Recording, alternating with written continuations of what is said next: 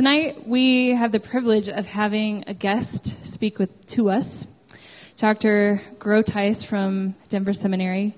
He is a professor of philosophy there, teaches classes such as ethics and apologetics and philosophy of religion. So he's here to share with us tonight, and he's going to be speaking on Psalm 90. So he asked me to read it before he comes up. So when I get done, he's going to come up, and would you just welcome him when I'm done reading? Thanks. So Psalm 90, a prayer of Moses, the man of God.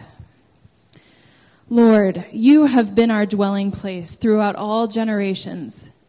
Before the mountains were born, or you brought forth the whole world, from everlasting to everlasting, you are God.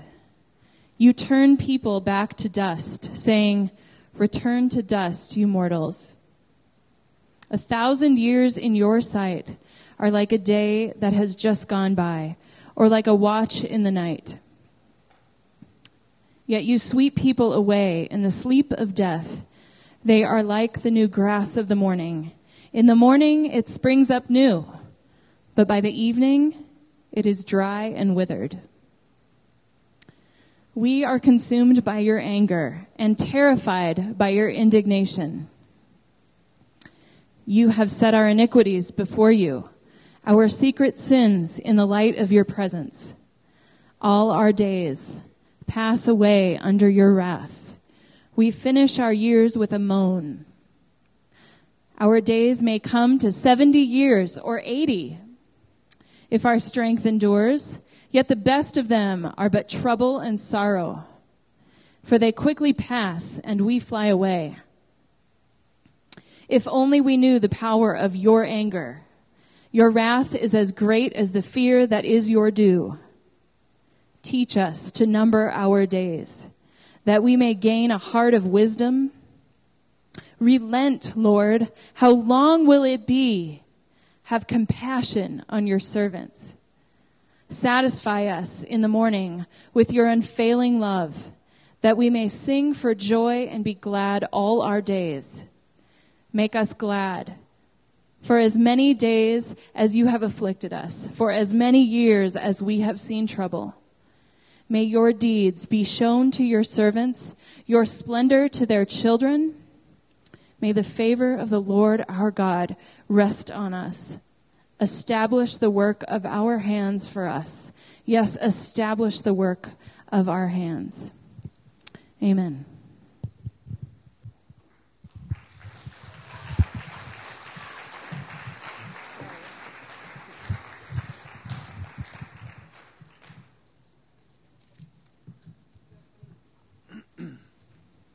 Thank you, Kim. You may wonder, how could he preach an entire psalm in just maybe 3 hours? So we'll find out. The title of this message is God, Dust, and Life, Finding Our Place Before God. And the reason I'm preaching the entire psalm is because it's really a unity, and you can't break it up into pieces. So what I'd like to do is emphasize the first section where Moses really laments about our state in a fallen world where time is used up so quickly and we moan and die and wonder what it all means. And then the second portion, which is 12 through 17, which is his earnest prayer for redemption. He can pray to the same God that has put us into this situation and ask this God and really beg this God for redemption and for meaning through all the trials and difficulties and sufferings of this world. And this psalm speaks very profoundly to the human condition, which is one of the great philosophical questions. Who are we as human beings? Where do we come from? What is our purpose? Is there a purpose? Are we just glorified animals? Are we gods in disguise? Is it completely unknown what we are and what our destiny might be? Furthermore, where are we? What kind of a universe is it? Is it created by a personal God? Is it just there? Richard Dawkins, the atheist, says that the universe shows us nothing but blind, pitiless indifference. Then the question is, what should we do in light of our situation in this very difficult world in which we sojourn? How should we spend our short life on earth in light of all the possibilities and in light of all the difficulties? So we need to find a way to orient ourselves and educate ourselves, our intellect and our emotions, before God, with Moses as our model. And the big idea, basically, of this message is that our emotions have to be re-educated and reoriented as much as our mind if we're going to be followers of Jesus Christ. And we need to avoid the problem of emotional error or the lack of emotional intelligence and wisdom. Let me give some examples of this.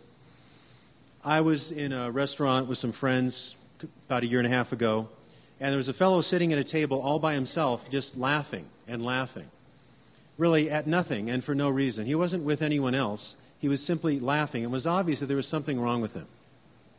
He was emotionally maladjusted in some way. And the other side, I was coming back from Metro State, where I teach as an adjunct, and a woman boarded the light rail, very distraught. And unlike us, she voiced all of her thoughts. And she said, I missed it. I missed it. I missed dinner. I'm late. They're not going to hold a plate for me. And then she would start biting her hand. I'm not going to reproduce that because it would hurt. She would bite her hand. It's amazing she didn't draw blood. And she sat down right next to me, right across from me, actually. So I thought, what do I do? People are very uncomfortable. There was some voices in the car, and then everyone just pretended like she wasn't there. But she kept going on. I'm late. They won't hold a plate for me. I missed the train. My cell phone's out of minutes. So I looked at her and I said, it's all right. They'll hold a plate for you. It's okay. So you can use my cell phone. She used my cell phone, gave it back to me, bit her hand some more. I tried to do anything I could to calm her down. I said, you want a piece of gum? Yes. So I gave her a piece of gum. That helped a little bit. We went through a tunnel. She said, I don't remember a tunnel here. I don't remember a tunnel. She's very frightened. I said, no, I've been on this train many times. There's a tunnel here. It's all right. And then she got off and stormed out to get her plate. It was a very sad situation for many reasons. But the reason I want to emphasize here is that she really didn't know how to orient herself emotionally in the face of a not terrible situation. She just immediately voiced all these profound emotions to nobody in particular with a very loud voice. And it's very easy in our culture to become emotionally numb or paralyzed or anesthetized, to not feel properly in the world in which God has placed us. Or it's very easy to become emotionally frenetic over things that don't really matter. So we have this twin problem. We don't care enough about the things that we should care about, and we care excessively for things that don't really matter. In fact, trivia makes for great drama in a disoriented and maladjusted world. So we need an emotional intelligence, and that's what this psalm teaches us to do. As Ecclesiastes 3:4 says, there is a time to weep and a time to laugh, a time to mourn and a time to dance. And you have to know what time it is, so you don't do the wrong thing at the wrong time.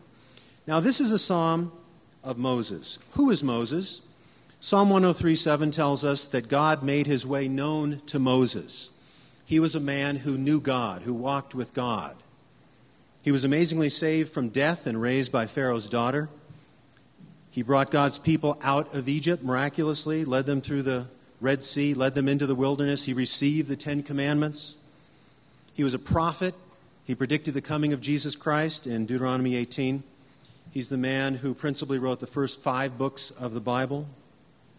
And Moses was forbidden to enter the Promised Land because of a particularly bad emotional outburst. Moses probably wrote this psalm in the desert, thinking over the sins of his people and the promise that lay ahead. He would not see it, but God's people would eventually enter the Promised Land, or the children of the people who came out of Egypt. So he's in the midst of this tension. He had received revelation from God. He had promises from God, but he would not himself enter in.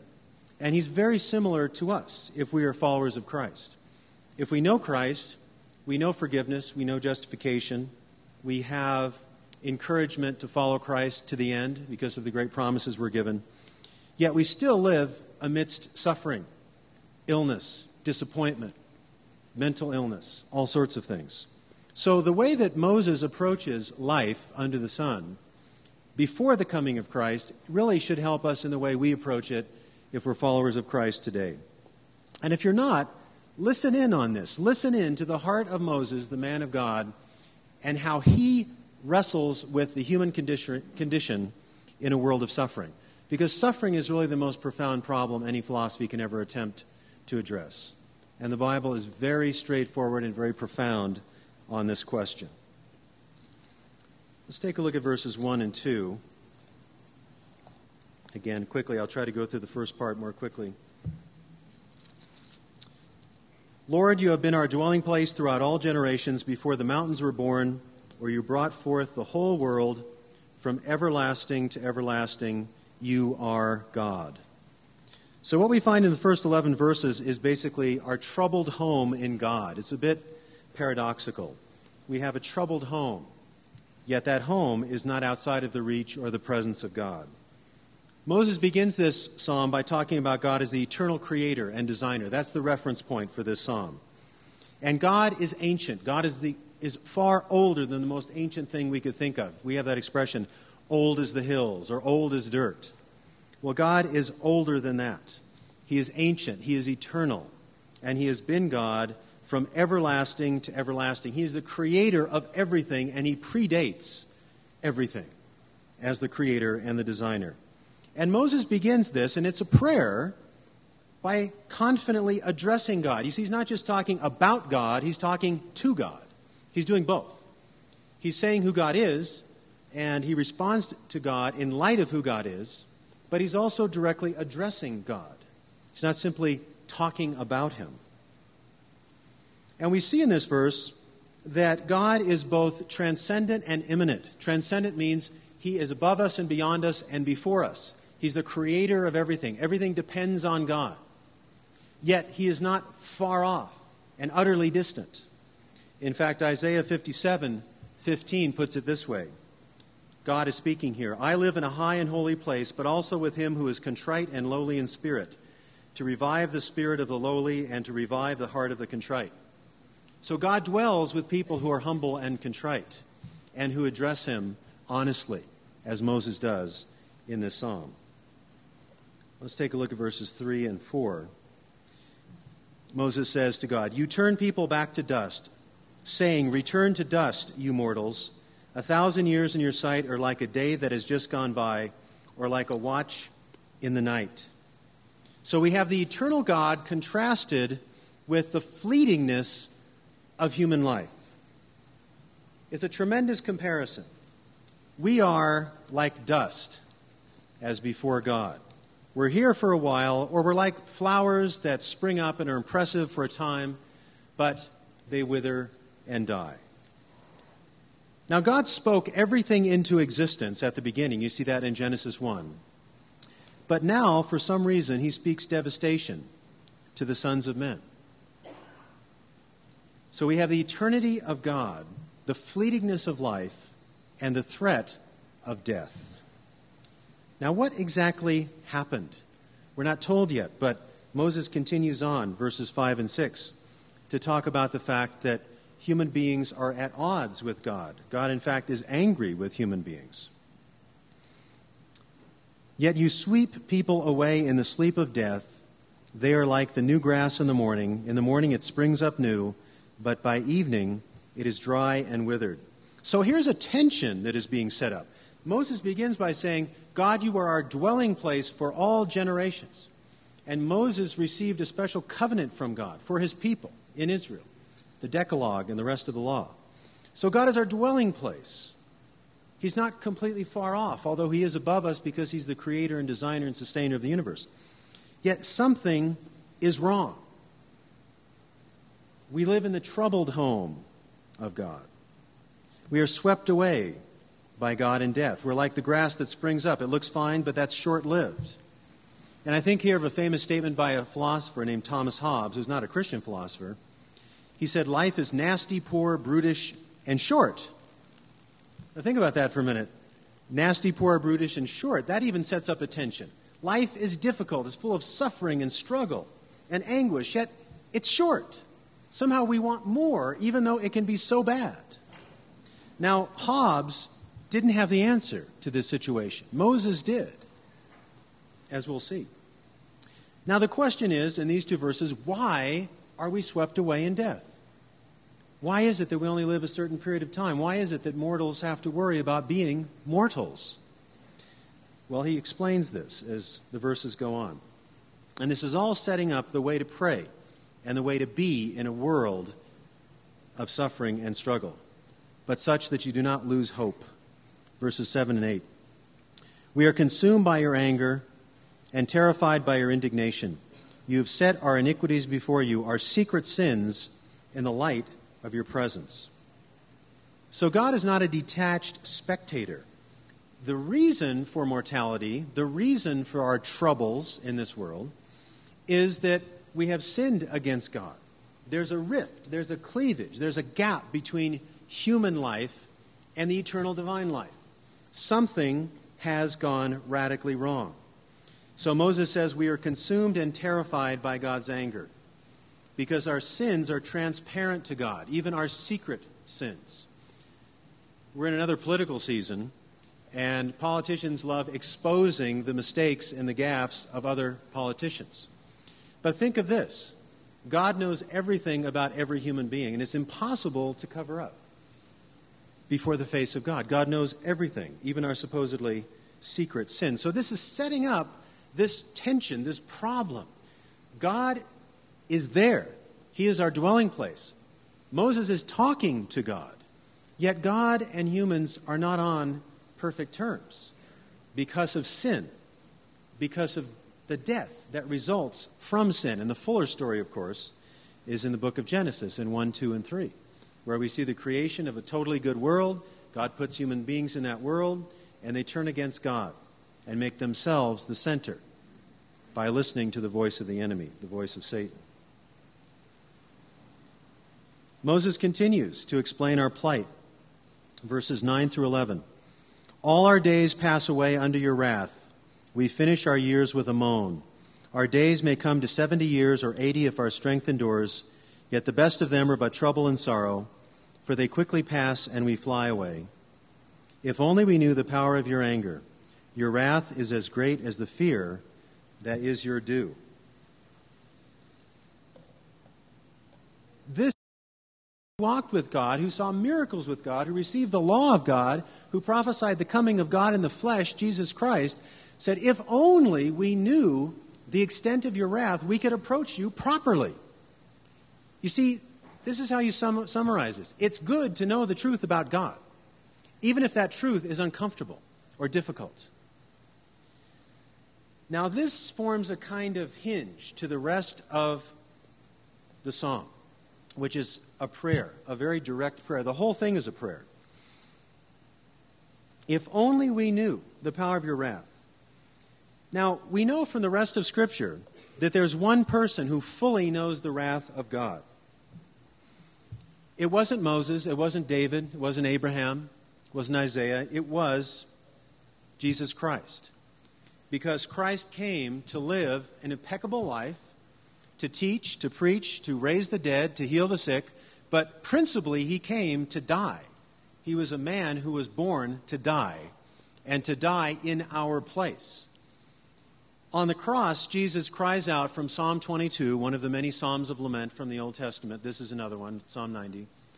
My God, why have you forsaken me? So the biblical understanding is that God himself, in the person of Christ, is so concerned about our plight and about our suffering that he himself, in the person of Christ, would enter our world and suffer for us, and in fact take the penalty that we deserve. So Christ calls out, my God, why have you forsaken me? So who alone knows the full extent of God's wrath? Jesus Christ. And he forms the entry point into a significant life where we can address suffering and live through suffering with meaning. He is the Lamb of God who takes away the sins of the world, as John the Baptist said. Or think of this passage. There's so many of them. 2 Corinthians 5:21, Paul says, for God made him who had no sin to be sin for us, or a sin offering for us, so that in Christ we might become the righteousness of God. This great exchange. He, though he was innocent and perfect and morally impeccable, took the penalty we deserve. He knows the wrath of God, And if we know him, if we trust him as our sacrifice, as the go-between, that wrath can be absorbed. The technical term for this is called propitiation. So it is good to know the kind of God that God is. Why? It explains our plight. Death, suffering, struggle is not meaningless. It is the verdict. It's the penalty on human sin. But we are not left in that alone, because Christ came to set us free, to provide a way. And moreover, while this psalm emphasizes the shortness of life, the fact that we're dust and so on, Christ promises his followers that they will rise again at the last day. So in John 5 he says, I tell you the truth, whoever hears my word and believes him who sent me has eternal life and will not be condemned. He has crossed over from death to life. I tell you the truth, a time is coming and has now come when the dead will hear the voice of the Son of God, and those who hear will live. So he's saying in the future, at the end of history, there will be a resurrection, and those that know Christ as Lord and Savior, the one who took their wrath, will rise up from the dust into resurrected bodies. And you see this also in 1 Corinthians 15. So we have to really think of this psalm in light of what's coming next, or what's coming in the future, in the coming of Christ, and then at the resurrection of the dead, even further in the future. Now let's consider this prayer, because the prayer teaches us how to live in this fallen world of mortality and frustration, where we give all of our emotions to God, honestly, without fear, but without lapsing into hysteria or histrionics. This is very raw language, but it's from Moses, the man who knew God, and it's inspired Scripture. So it's a model for us. Jesus prayed the Psalms and knew the Psalms. Jesus endorsed the Hebrew Bible. The Psalms, more than any other books in the Bible, teach us how to pray. And we need to know how to pray if we need to know how to live in this broken, difficult world. Now, verses 12 through 17 are given to us on the basis of God's character.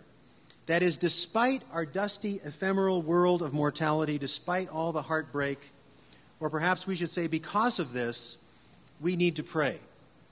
And we need to pray in a certain way. The dynamic and flavor of prayer is this: bring all of yourselves before God. Why? We dwell in God. God is our dwelling place for all generations. Moses prayed. This is given to us so we can learn how to pray. We can dwell in God. In fact, as one of the verses goes on to say, a God of unfailing love. Yet also we dwell east of Eden, because we're in a kind of exile because of human sin. So we need to re-educate and reorient ourselves, as I said earlier. In our culture, we tend to divert ourselves often from the pain of the world, our own pain and other people's pain. We may numb ourselves or anesthetize ourselves through entertainment, possibly through drugs, through some other thing. Or we might just lapse into sentimentality. And Christians are prone to this.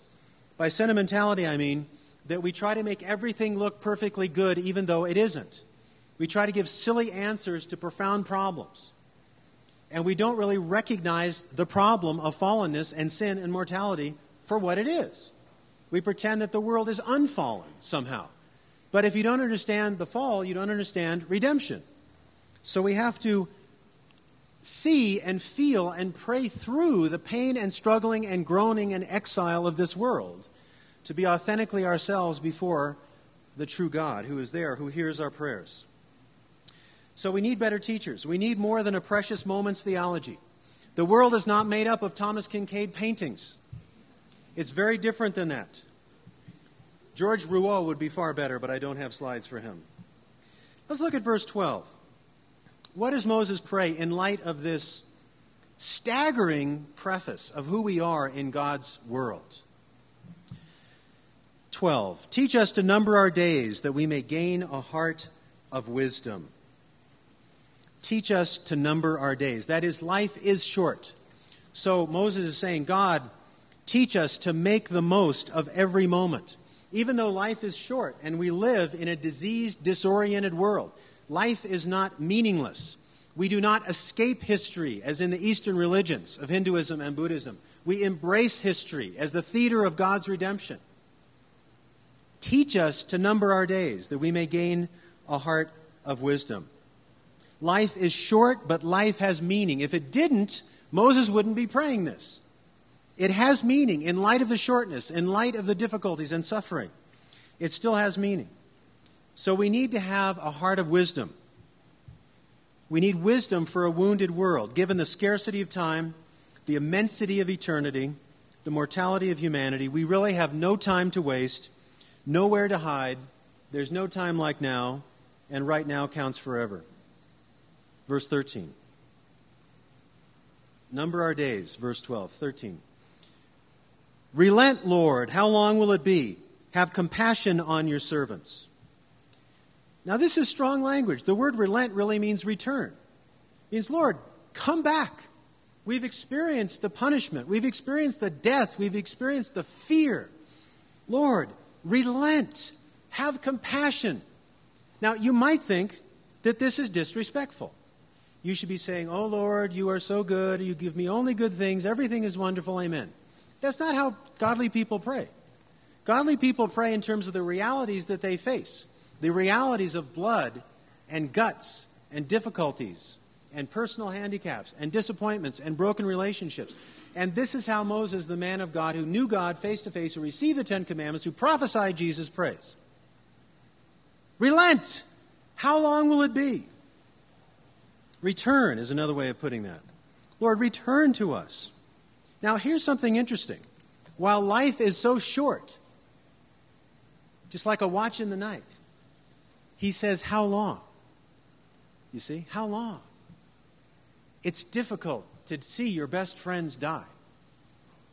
My father died when I was 11 years old in a plane crash.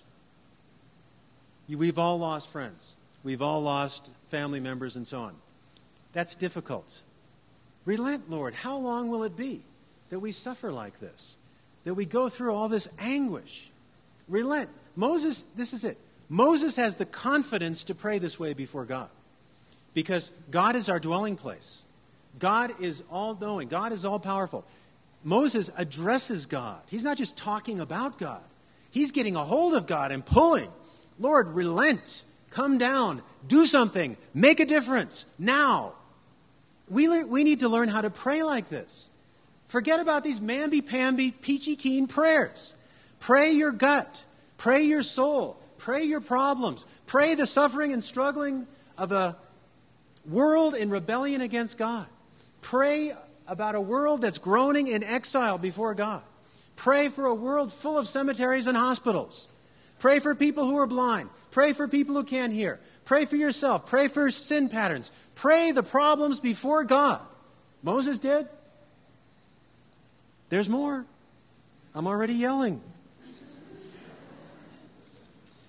Verse 14.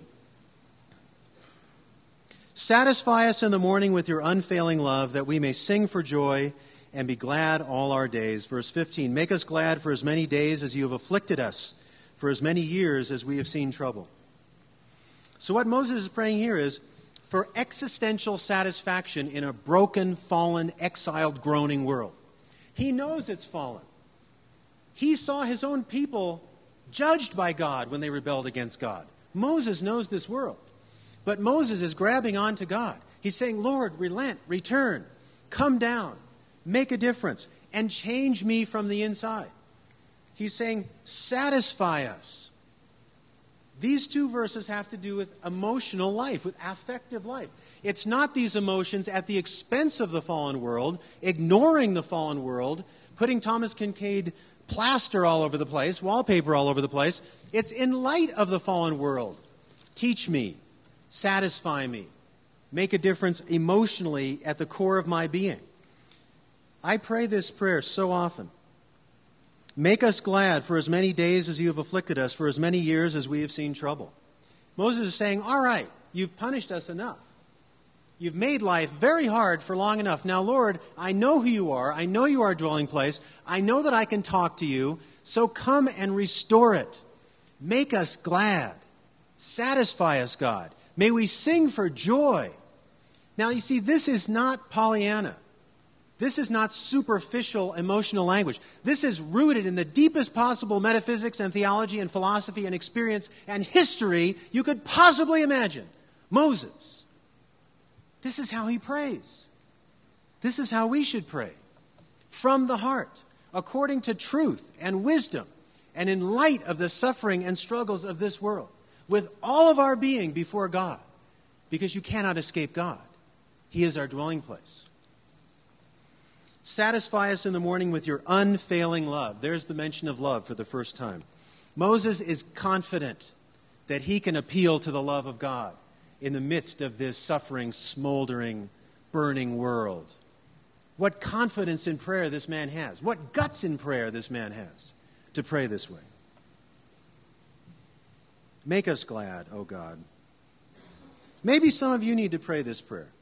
We're going to have time when I'm done, which will be fairly soon, I hope, to go in the room and pray with people, to pray your sorrows, to pray your struggles, to pray your unfulfilled dreams. We'll have time we can get down and really seek the Lord on this. Some of you may be in a very difficult season. I know my wife and I have been in a terrible season for a good dozen years. Declining health, broken dreams. I'm not going to go into it. But we pray so often, Lord, make us glad for as many years as you have afflicted us. As many days as you've afflicted us, as many years as we have seen trouble. Lord, we've had 12 bad years. How about 12 good years? That'd be pretty good. I'm 53 now, so I'm 65. 12 good years, better years, years of more blessing, blessing more people, more health for my wife, more encouragement. But even if that doesn't come to pass, because I'm a follower of Christ, I believe there will be an eternity of blessing in the future at the resurrection. I have that hope. And that hope is as secure as the resurrection of Jesus Christ, which is a space-time historical event. But I don't just put it all there at the end. I'm praying like Moses. Lord, now, please reveal yourself. This is how Jesus taught us to pray. Your kingdom come, your will be done on earth as it is in heaven. See, Moses is praying the same way, really, that Jesus taught us to pray. Last two verses. May your deeds be shown to your servants, your splendor to their children. May the favor of the Lord our God rest on us, establish the work of our hands for us. Yes, establish the work of our hands. The last two verses are a benediction. Moses is asking that the favor of God rest upon him and on his children, on his posterity. He's not just talking about himself alone, but his posterity, the people in general. He's calling for a divine manifestation of favor to rest on him and on future generations. In light of the shortness of life, he wants other generations to experience and make known the glory of God. So he's calling out that God would work through him. This is very important. He says, establish the works of our hands. That is, God, the God in whom we have our dwelling, the God who shows unfailing love, the God who is angry with sin, and we know in the New Testament, the God who has absorbed sin through Christ, work through us in this fleeting, difficult, painful world. We're not going to give up. We're not going to escape it. We're going to work in the midst of it. So Moses ends this with an affirmation of action in light of the world, in light of God, in light of this plea to make us glad, Lord, to touch us, to help us, to reach us. He says, establish the works of our hands.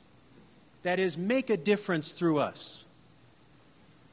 This is really much like what Paul said in Philippians 2:12 and 13.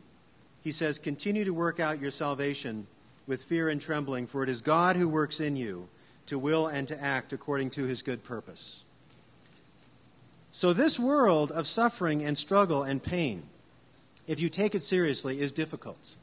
And you can't really avoid it successfully, and you cannot ultimately escape God.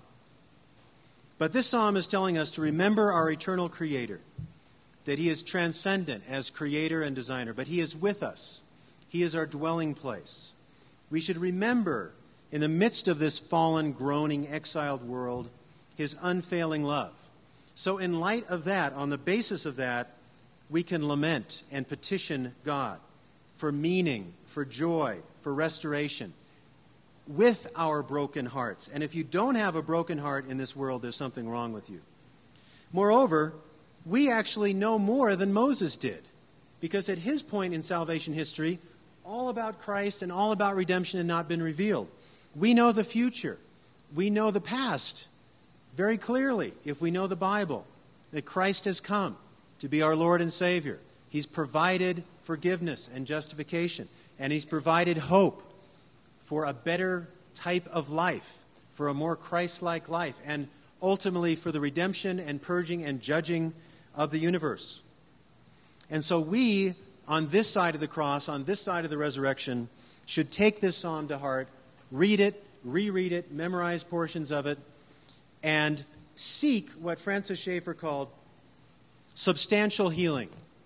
Yes, the final healing for the redeemed is at the resurrection of the just. But there is real forgiveness right now through justification, which is perfect. If you know Christ, all of your sin is atoned for. You are justified. The righteousness of Christ is given to you. You are a new creature in Christ Jesus. That's something to celebrate. But that begins a process of sanctification, becoming more Christ-like, being more filled with the Spirit, more loving, more peaceful, more patient, more kind, and so on. And we should wrestle with God and wrestle with the Bible and wrestle with ourselves that we can see substantial healing in this broken, bloody, difficult world. We don't give up when we face some sort of difficulty like homelessness or a disease or a broken relationship or a broken dream.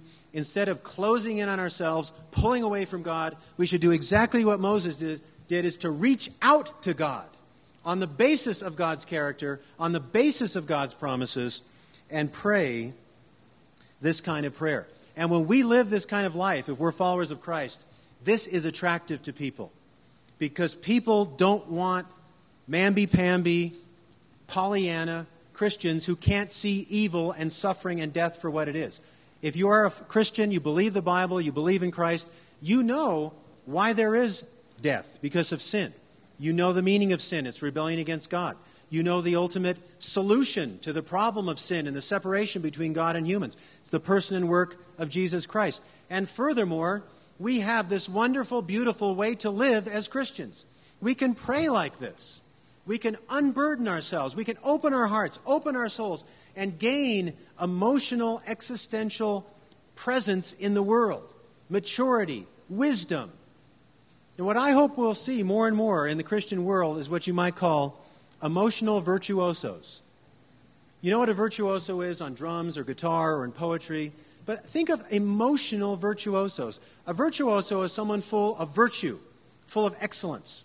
And a Christian who really understands this psalm and knows Jesus Christ as Savior and Lord, is filled with the Spirit and sees the world for what it is and doesn't give up, can be an emotional virtuoso. That is, you know how to handle your own pain and suffering. You present it to God. You don't close down. You don't back off. You are able to stare death and dying and sickness and sin and lies in the face in this broken world without being a coward. You can have emotional courage to go to the broken, the weak, the difficult, and offer them an ear and offer them a helping hand and pray with them and listen to them. You can live life to the fullest as a Christian. Let's pray. Lord, I thank you for this psalm. I thank you for the power of it. I ask you, Lord, that the reality of it might be known to all of us. We pray, Holy Spirit, you might come and minister to our woundedness, our brokenness, that you fill those wounds with truth, the healing balm of the gospel. Lord, may we give more and more of ourselves to you day by day. And in so doing, may we become more profound, more powerful, more courageous, more confident, more competent witnesses of the gospel of Jesus Christ. We pray this in his name. Amen.